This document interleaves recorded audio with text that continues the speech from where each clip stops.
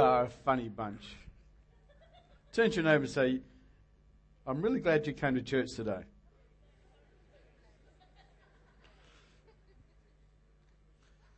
We are continuing with our series in Corinthians. And so if you are visiting with us for the very first time, I've been preaching a series on 1 Corinthians for probably about 10 weeks with a few gaps in between.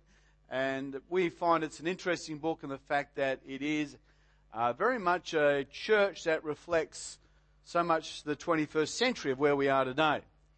And so we're going to continue with this, and we're now going to move on to 1 Corinthians 11, 18, verse 34. This is a passage that we're all very familiar with, and it's probably one of the most abused passages in the Bible. And so with a little bit of help from God, hopefully we'll be able to get through this and bring us to a place of understanding. This is perhaps the most misused passage in the Bible.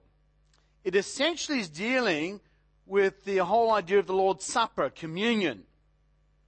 And how this is unpacked is substantially what's caused the division in what we call the Church of Jesus Christ globally. The Catholic Church, the Anglican Church, the traditionals have a particular view of Lord's Supper. Then you've got those who sit a little bit more in the middle with the Lutherans. And then you get the Methodists down the other end. They all have these very different views of the Lord's Supper. And if you've been going to church for a little while, you would have probably been exposed to all those different forms. So who would like to know what the Bible really teaches here? Do you really want to know? You can't. Well, I'm not certain. Do you really want to know? So I'm going to do something very dangerous and actually try and unpack what this passage talks about. So here we go. Next passage, thanks. So, hey, we'll all read it together. So let's read it all together. 1, 2, 3. First I heard that there are divisions among you when you meet as a church, and to some extent I believe it. But of course there must be divisions among you so that you who have God's approval will be recognized. That's sarcasm, okay? This is not endorsement, it's sarcasm. When you meet together, you're not really interested in the Lord's Supper. For some of you hurry to eat your own meal without sharing with others. As a result, some go hungry while others go drunk. Point out, parenthesis, I think it must be alcoholic. Yeah. I'm not saying we ought to do it, but I'm just saying back there it was alcoholic. Because as a result, some got... There you go. So, unless it was a miracle. So, verse 22, what? Don't you have your own homes for eating and drinking? Or do you really want to disgrace God's church and shame the poor? What am I supposed to say? Do you want me to praise you? Well, I certainly will not praise you for this. Can you get the tone? Up to now, Paul's been saying, yes, guys, but. Yes, you're doing this well, but. Yes. Now he's actually saying no. He's a bit cross now with these guys. Then he goes on, for I pass on to you what I received from the Lord himself. On the night when he was betrayed, the Lord Jesus took some bread and he gave thanks to God for it. Then he broke it into pieces and said, this is my body which is given for you. Do this to remember me. In the same way he took the cup of the wine after the supper, saying, this cup is the new covenant between God and his people, an agreement confirmed with my blood. Do this to remember me as often as you drink it. So that red letter is the tradition that was passed on. So Paul's quoting that for a reason. Now we'll go back to Paul's writing here. For every time you eat this bread and drink this cup, you're announcing the Lord's death until he comes. So anyone who eats this bread and drinks this cup of the Lord unworthily is guilty of sinning against the body and the blood of the Lord. That's a tough scripture. That is why we should examine yourself. That's why you should examine yourself. Say you. Yourself before eating and drinking the cup. For if you eat the bread and drink the cup without honoring the body of Christ, you are eating and drinking God's judgment upon yourself. That sounds pretty serious, doesn't it? That sounds like you could, if you mess up there, you might end up in the next verse, which says, that is why some of you are weak and sick and some have even died. So that's pretty, this looks serious, doesn't it? Whatever that means, who wants to know what it really means? Because it could actually affect our whole life. Weakness, strength and stuff. So, it also points out to me for the fact is that this is a ceremony for believers. Because you've got to be able to honour the body of Christ. When you take those emblems, Paul's understanding is you need to be able to, whatever honouring the body of Christ is, you need to be able to do that, otherwise you risk judgment. So, I believe that if you don't know Jesus Christ as your personal Saviour, that's probably best that you don't take part in the Lord's Supper. If I had a little 5-year-old child come up and say, you know, can I have some little cordial, Dad? Can I have one of the bickies? I would ask them first, do you know what this means? And if at their level they can honour the body of Christ, well, I probably would be okay with it.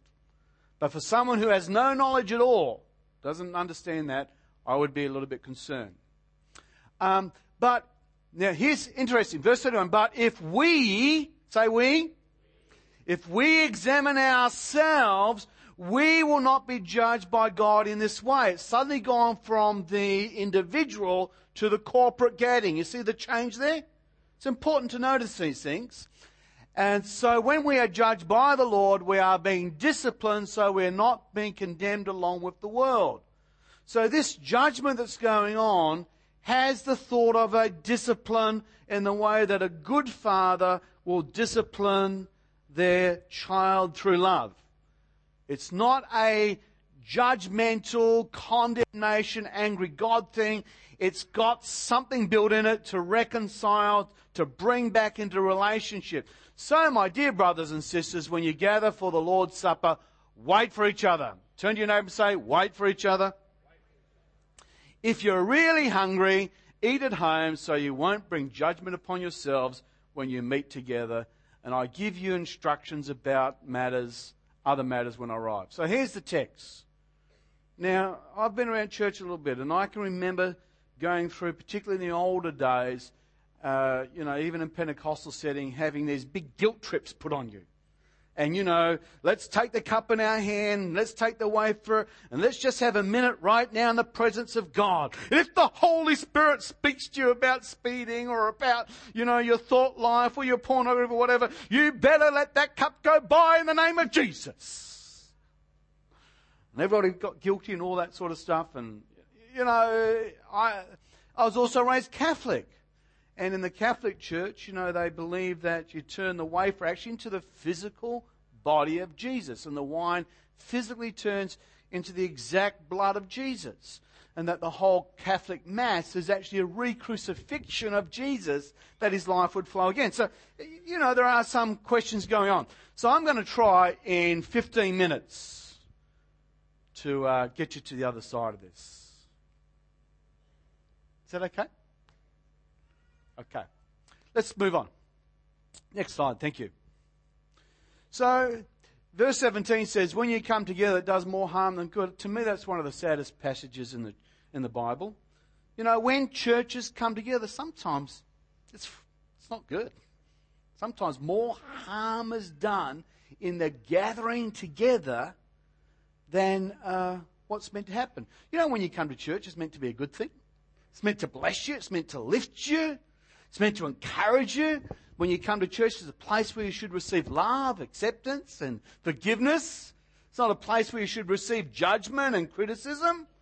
I would always love this to be a church where you'll go out feeling better than the way you came in. No, okay. I'd rather this be a church where you feel out worse than the way you came in. No! Jesus is life, and he wants to give us life in abundance. So that is a factor that some churches come together, and it's division, it's schism, it's problems, it's gossip, it's slander, and some churches are the most unhealthy place in the world to be. God keep us right. We're not better than anybody else. We've got people in our church just like any other church. But you can have functional families and you can have dysfunctional families. You know, families, that's a wonderful place to be. You just want to be home and hang with mum and hang with dad and you know, the loves and the hugs in the home. And there are other families where the last thing you want to do is go home. My family many years ago, before I left home as a 14-year-old, I used to walk the block saying, when do I go home? I don't want to go home. And, like a lot of street kids, I wasn't thrown out of home, I left home. It was easier to leave home than it was to stay in home. So you've got functional churches, you've got dysfunctional churches. So Paul's trying to address this, that there's something wrong with the way that they are gathering in Corinth. Next verse, thank you, next slide. So in Corinth, as we remember back in chapter 1, there are not many that are noble, but there are some noble. There are not many rich amongst you, but there are some rich. And we saw that the Corinthian society was highly stratified, with people that had incredible wealth, people that had influence, people that were sophists, they were people that were masters in philosophy, and they had the other. So this was the miracle of the Church of Jesus Christ, that it had this mixed bunch all coming together in Jesus Christ into a new family. And it looks like us, doesn't it? What a mixed bunch we are. We've got people from every nation on the face of the earth. We've got able, we've got disabled, we've got Mike, you've got you, you've got us. We are a motley bunch, aren't we? Yeah. That's us, isn't it? And yet the miracle of the church is it draws us together. We share a life in common. But in the first century in Corinth, they didn't have churches in these days. They didn't have buildings like we have today. So the most likely place that church would have taken place would have been a home church, would have been a house church. And they probably would have gone to the homes of the more wealthy in their society. Mainly because the homes were bigger. This would be a typical villa for a wealthy person in the first century in Corinth. In fact, Steve Bolt actually had some pictures of Ephesus where they've actually excavated a lot of these sorts of things. So this is the Mac Mansion of 2,000 years ago. It's actually not too bad, is it? So at the front part of it, on the left-hand side, there's actually a shop. So the actual house would be selling certain wares to the street. So because you would have lots of slaves, those slaves might be making bread for the house, so that also would be selling bread to the street. And so there'd be some sort of shop at the front. So as you walk through the front door, you'd enter this nice little courtyard area. To the front section are the bedrooms. Back and forth are the bedrooms. 2-story, there are more bedrooms. And then where that arrow is the formal dining room. Who's got a formal dining room in your house? Do you use your formal dining room? Most people don't use them these days. It's just a place where you hide the nice furniture. That's all. But that was the formal dining room. And just like it is in today, the formal dining room is usually not very large. It's just for entertaining a few people. And it was actually called the tablinum, where you get the word table from. Okay? And that's where you would meet. And there's a picture of a tablinum just down here in the left-hand corner. They were quite a posh room.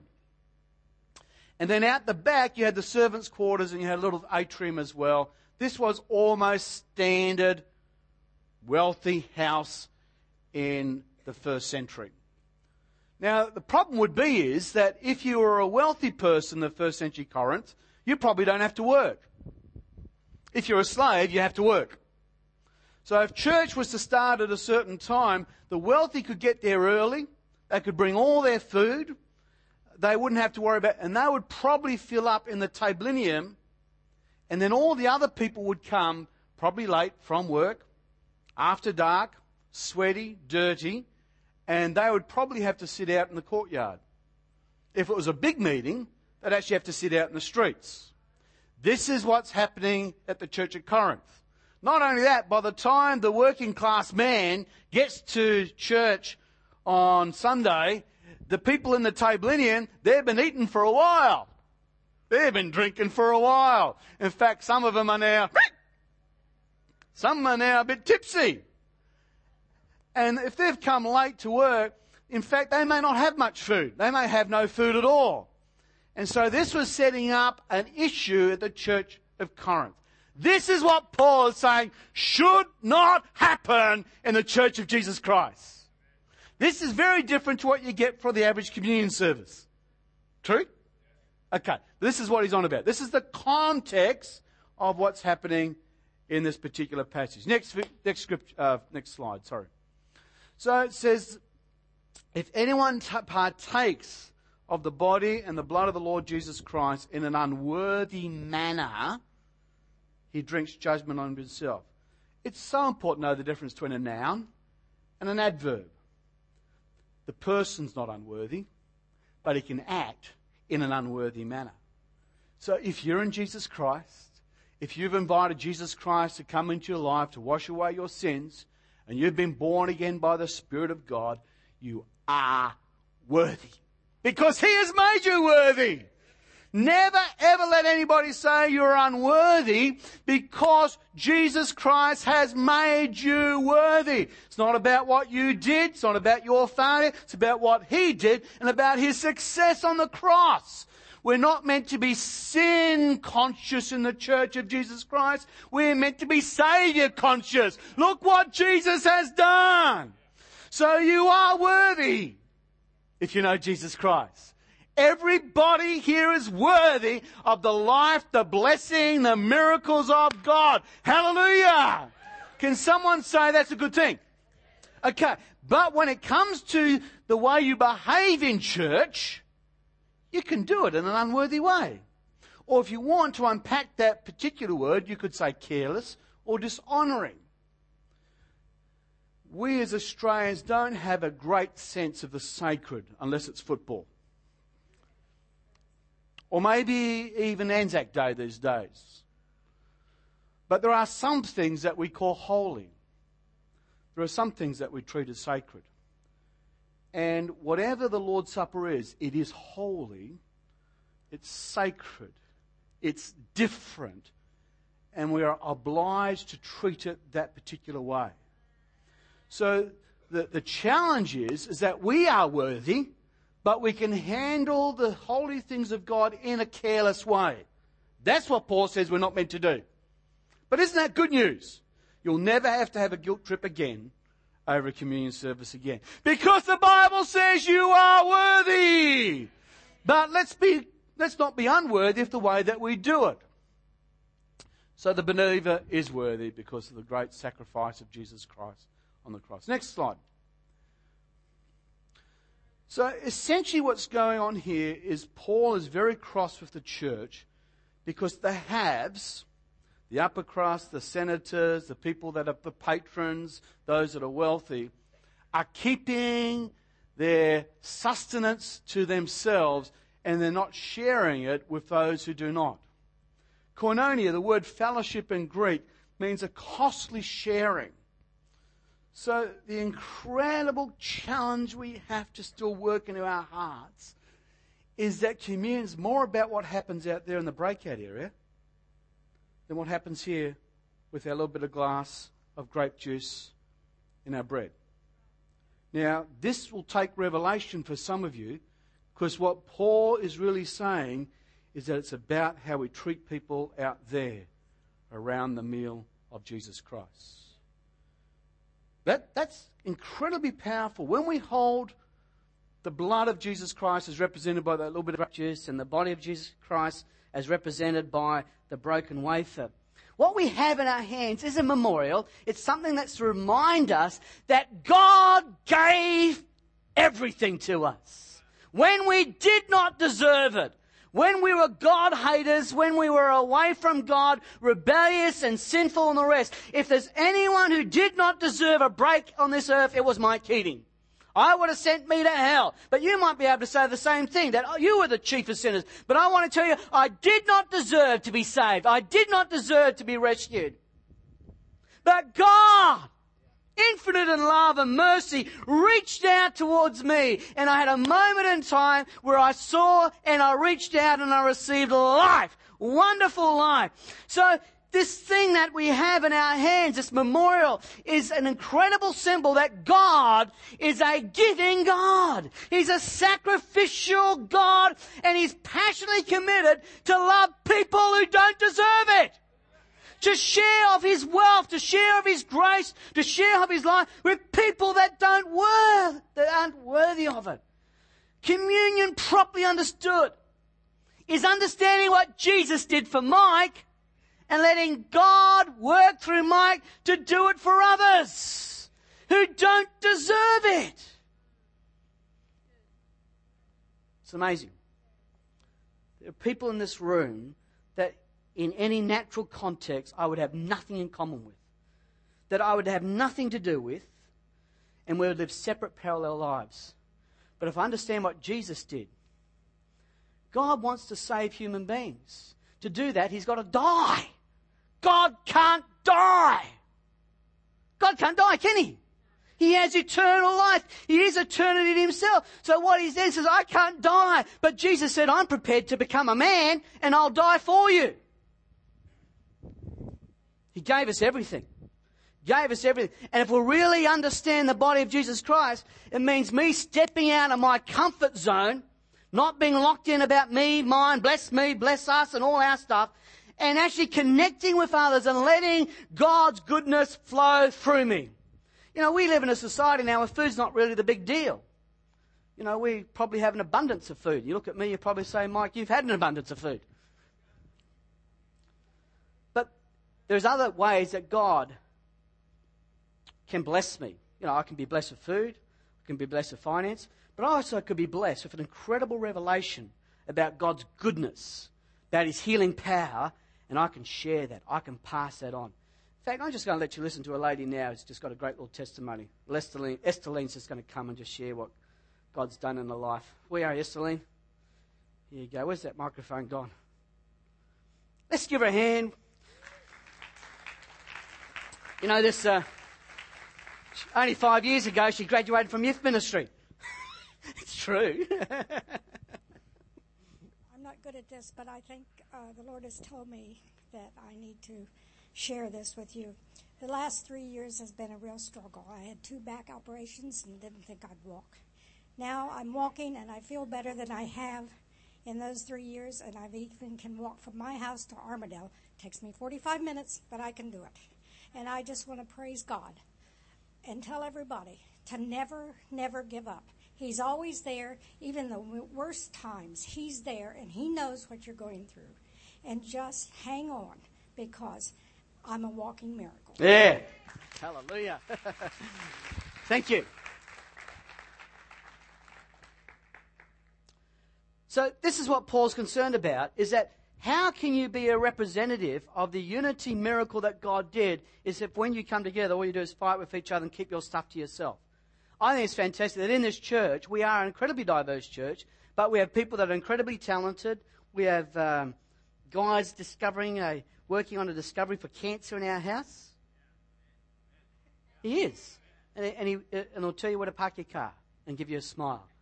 You know, and we could go right through. I'm not going to do that because we've got people of all sizes and shapes and whatever. But when we connect together and share, costly share, let God move through us, and then we are actually going to be doing what communion is really about. It's not about feeling guilty. It's about feeling mobilized that Jesus, the great lover of our soul, has worked in our lives and can work through us to minister to others. Next slide. Okay, so discerning the Lord's body. What does it mean to discern the Lord's body? There are 3 potential ways that the church has dealt with this over the years. One is to believe on the left-hand side there, it physically becomes. The emblems in front of you that you hold physically become the body and the blood of Jesus Christ. I don't think that's what the text is saying. In fact, it can't say that. Even if you go back to the Synoptic Gospels, when Jesus is there celebrating a Passover meal with his disciples, and he takes a piece of bread and he hands this bread to them saying, "This is my body," there's no Jew on the face of the earth that wouldn't think he was saying the bread just became him. That would never happen. This is my body. They would understand it to be a symbolic, to be a metaphor, because the real body of Jesus was still in the room, hadn't moved. So I don't think that's what this is about. That one in the middle is probably where some churches go to more often, which is, think about Jesus on the cross and how he suffered and the stripes and the pain he went through and how terrible that was and stuff. And look, we need to remember what Jesus did. But that's not discerning the Lord's body. I believe the text is saying it's the third one, which is discerning the body, is you and I. It's us. When we come together and you hold that little cup in your hand, that little wafer in your hand, think about the people around you. And then you're closer to what this passage is talking about. Think about people. It's, that's why Jesus did it. He didn't do all that stuff up there to make us feel guilty. He did it because he loves people. He wants to actually reach as many people as he can. That's why he did it. Next slide. Thank you, guys. Doing a great job. Some are weak and sick, and many die. So this is a really tough passage. If you don't actually have a respect or an honouring of the Church of Jesus Christ, the local gathering, we're not talking the church universal, we're talking about the church local.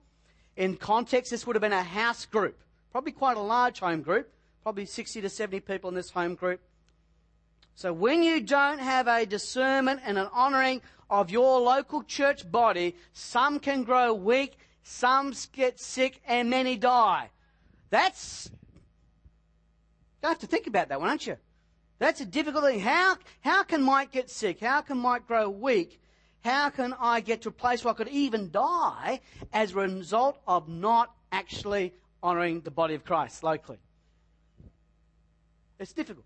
But what I think it is this. This is how I've worked about it, I've prayed it, I've read all the commentaries, I've done the Greek, I've done everything. The best I can come up with is this. When we don't have a recognition that what we do on Sunday, whether it be Sunday or whatever time, it's about us letting God use us to minister to others, then when we allow that to happen, we end up becoming a blocked pipe. All the goodness that God wants to do through us to others gets blocked in our lives. And so God's designed that the world would be blessed. The first promise to Abraham, we are his children, is that, Abraham, I'm going to bless you, and in blessing you, I will bless the nations. God wants to bless you and me, amen? And he wants to bless you so that others will be blessed. He doesn't want to bless you so it stops with me and it stops with you. He wants to bless you so that the world will be blessed. And so I think the dynamic is when we don't let that happen, when we don't act out and show love to people and show forgiveness and show praise and reveal the joy of the Lord and live in the peace of God and to do all the things that the fruit of the Spirit and the power of the Spirit brings in our lives, we become a blocked pipe. God wants to pour his life through us. He's putting in good stuff, but it's not coming out. And when it doesn't come out, it can go rotten and sour.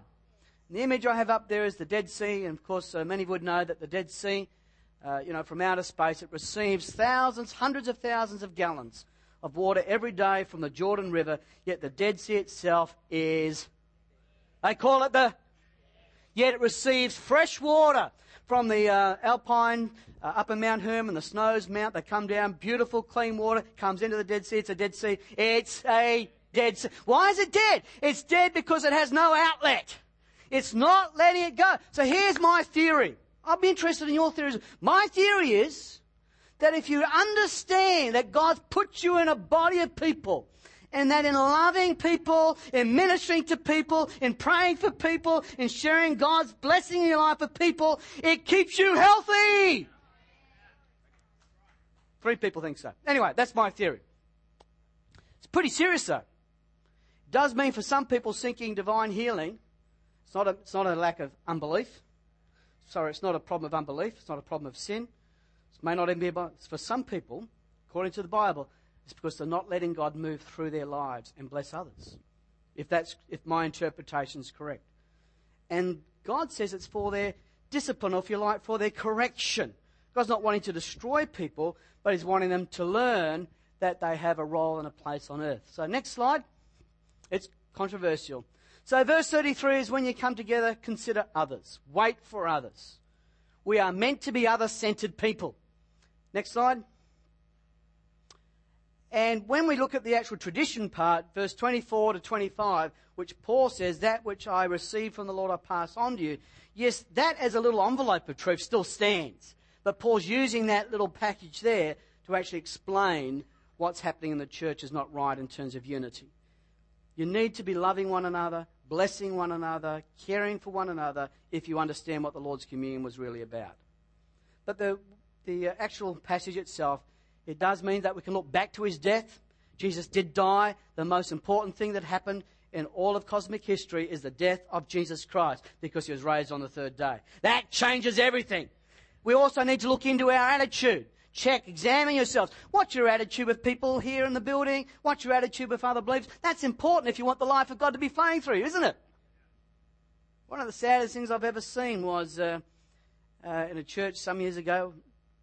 We had people on the steward team.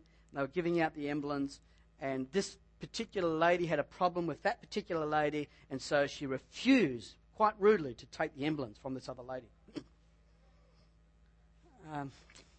She doesn't get it, does she? She doesn't get what it's actually about. Jesus died so that didn't have to happen. It was a little while ago, we had a person who was, I don't know why God does this to some churches, but we had an evangelistic crusade, and one of the very first people to get saved was a person who had just actually had a sex change. They got saved in our church. Wonderful! And they started to grow in their faith. They started to go to the Bible studies, go to connect groups, started to move in the gifts of the Holy Spirit. And then she stuck up her hand, or she, I get confused, but she stuck up her hand and says, I would like now to volunteer in the life of the church. Can I give out the communion emblems? And then we had to go away as an eldership when we spent hours and hours and hours trying to figure out whether this person could actually give out communion emblems. Is it going to be? And eventually we had one of those moments where we just felt the voice of the Lord speak. And one of our elders said, if Jesus died for them, then they're worthy. Hallelujah! Hallelujah! But it tests us sometimes about attitudes, doesn't it? It really does. And so may God make us a loving church. So we've got to look at our attitude. So look back to his death, look in for your attitude, look up for fellowship with God. There's something about having communion that focuses your attention on the big deal that he died for us. Look around to care for others and look forward to Christ's return, because, I will not drink of this wine again until I have it again anew at the Messianic banquet in the future. And then we have to look out to share the word of God with others. This is good news, really good news. So this is actually what 1 Corinthians 11 verses 18 to 34 teaches. I think there's something in the heart of man that loves to take life and turn it into religion. Lifeless, dead, dull religion.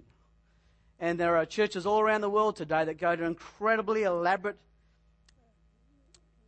events too. They dress up, they've got nice hats, they put on fancy clothes and medals, and they've got smoke coming out and incense, and they do all sorts of things because they want to actually worship God in the wafer. You know where you're going to find God today?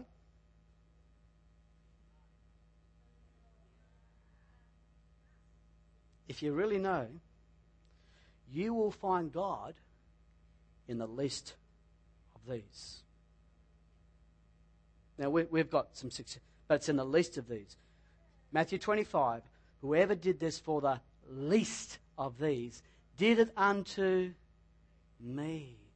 I wonder if we could get a pastors of church to find the least of us and to love them, give them the glass of water, do life with them. Who's the sort of people that you invite round to your barbecue? Does it include some of the least? That's what communion's about. It is actually about common union. That we come together in unity to share and to love. So will all the least say amen? And all the great say amen? Hallelujah. Father, we thank you that, Lord, you are a God that saw us before the foundations of this world had even settled, Lord, to create this incredible family of God that will live together forever and ever. And Lord, you take people from every tribe, from every nation, from every language. And Lord, you put us into one family that we might love each other. And Lord, show a lost world that there's hope and that there is a future in Jesus Christ. Lord, we never want to treat what you did as unholy.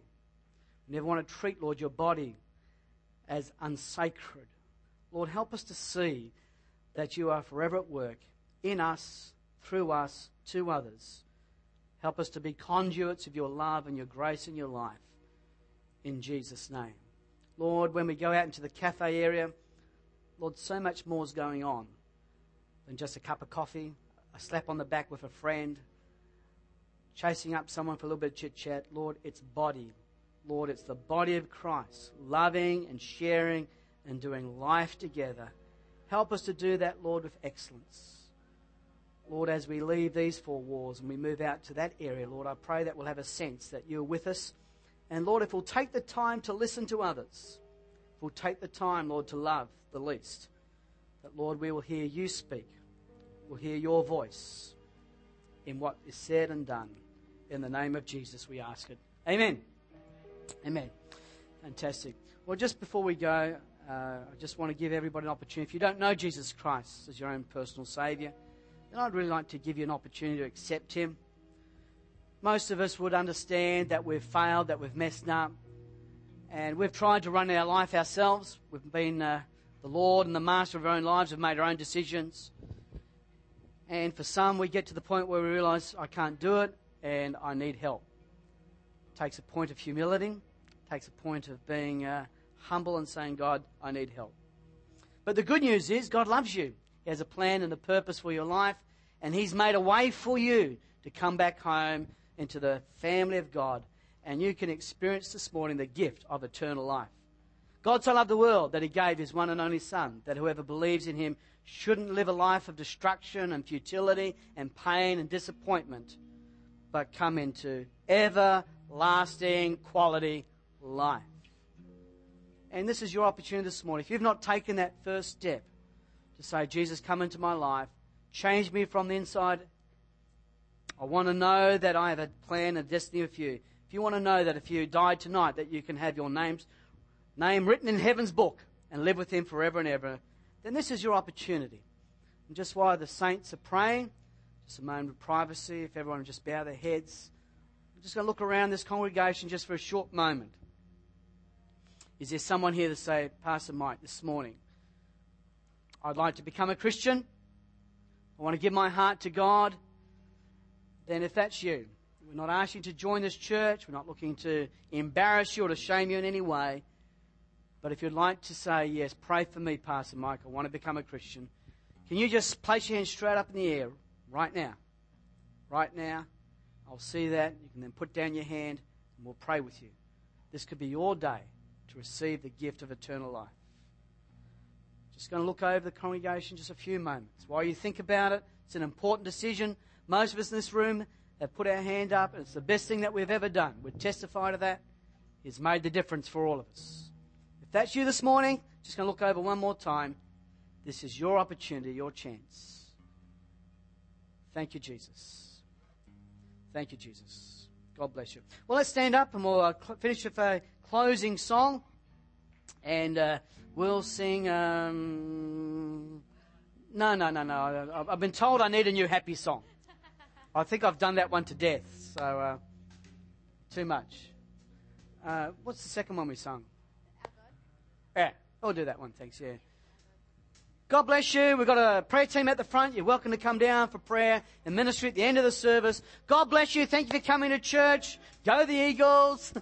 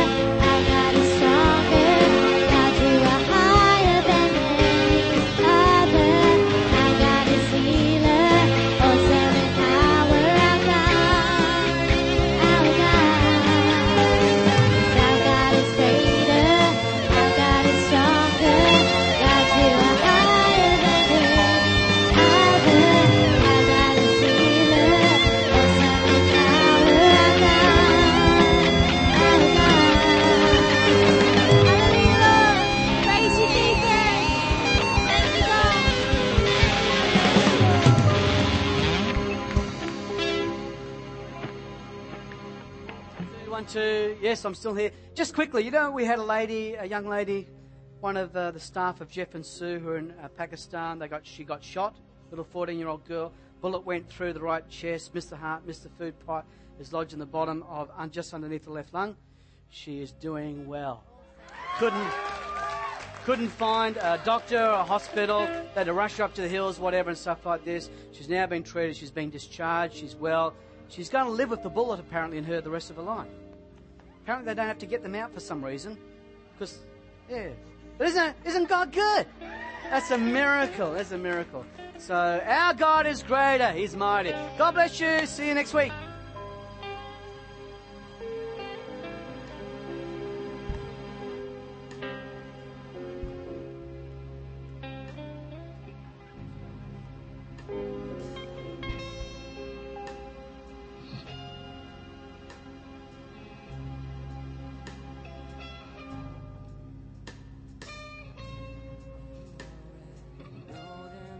By name.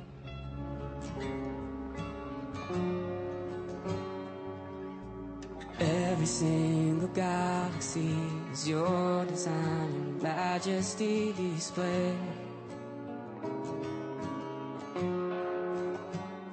Your glory shines before our eyes. The more we see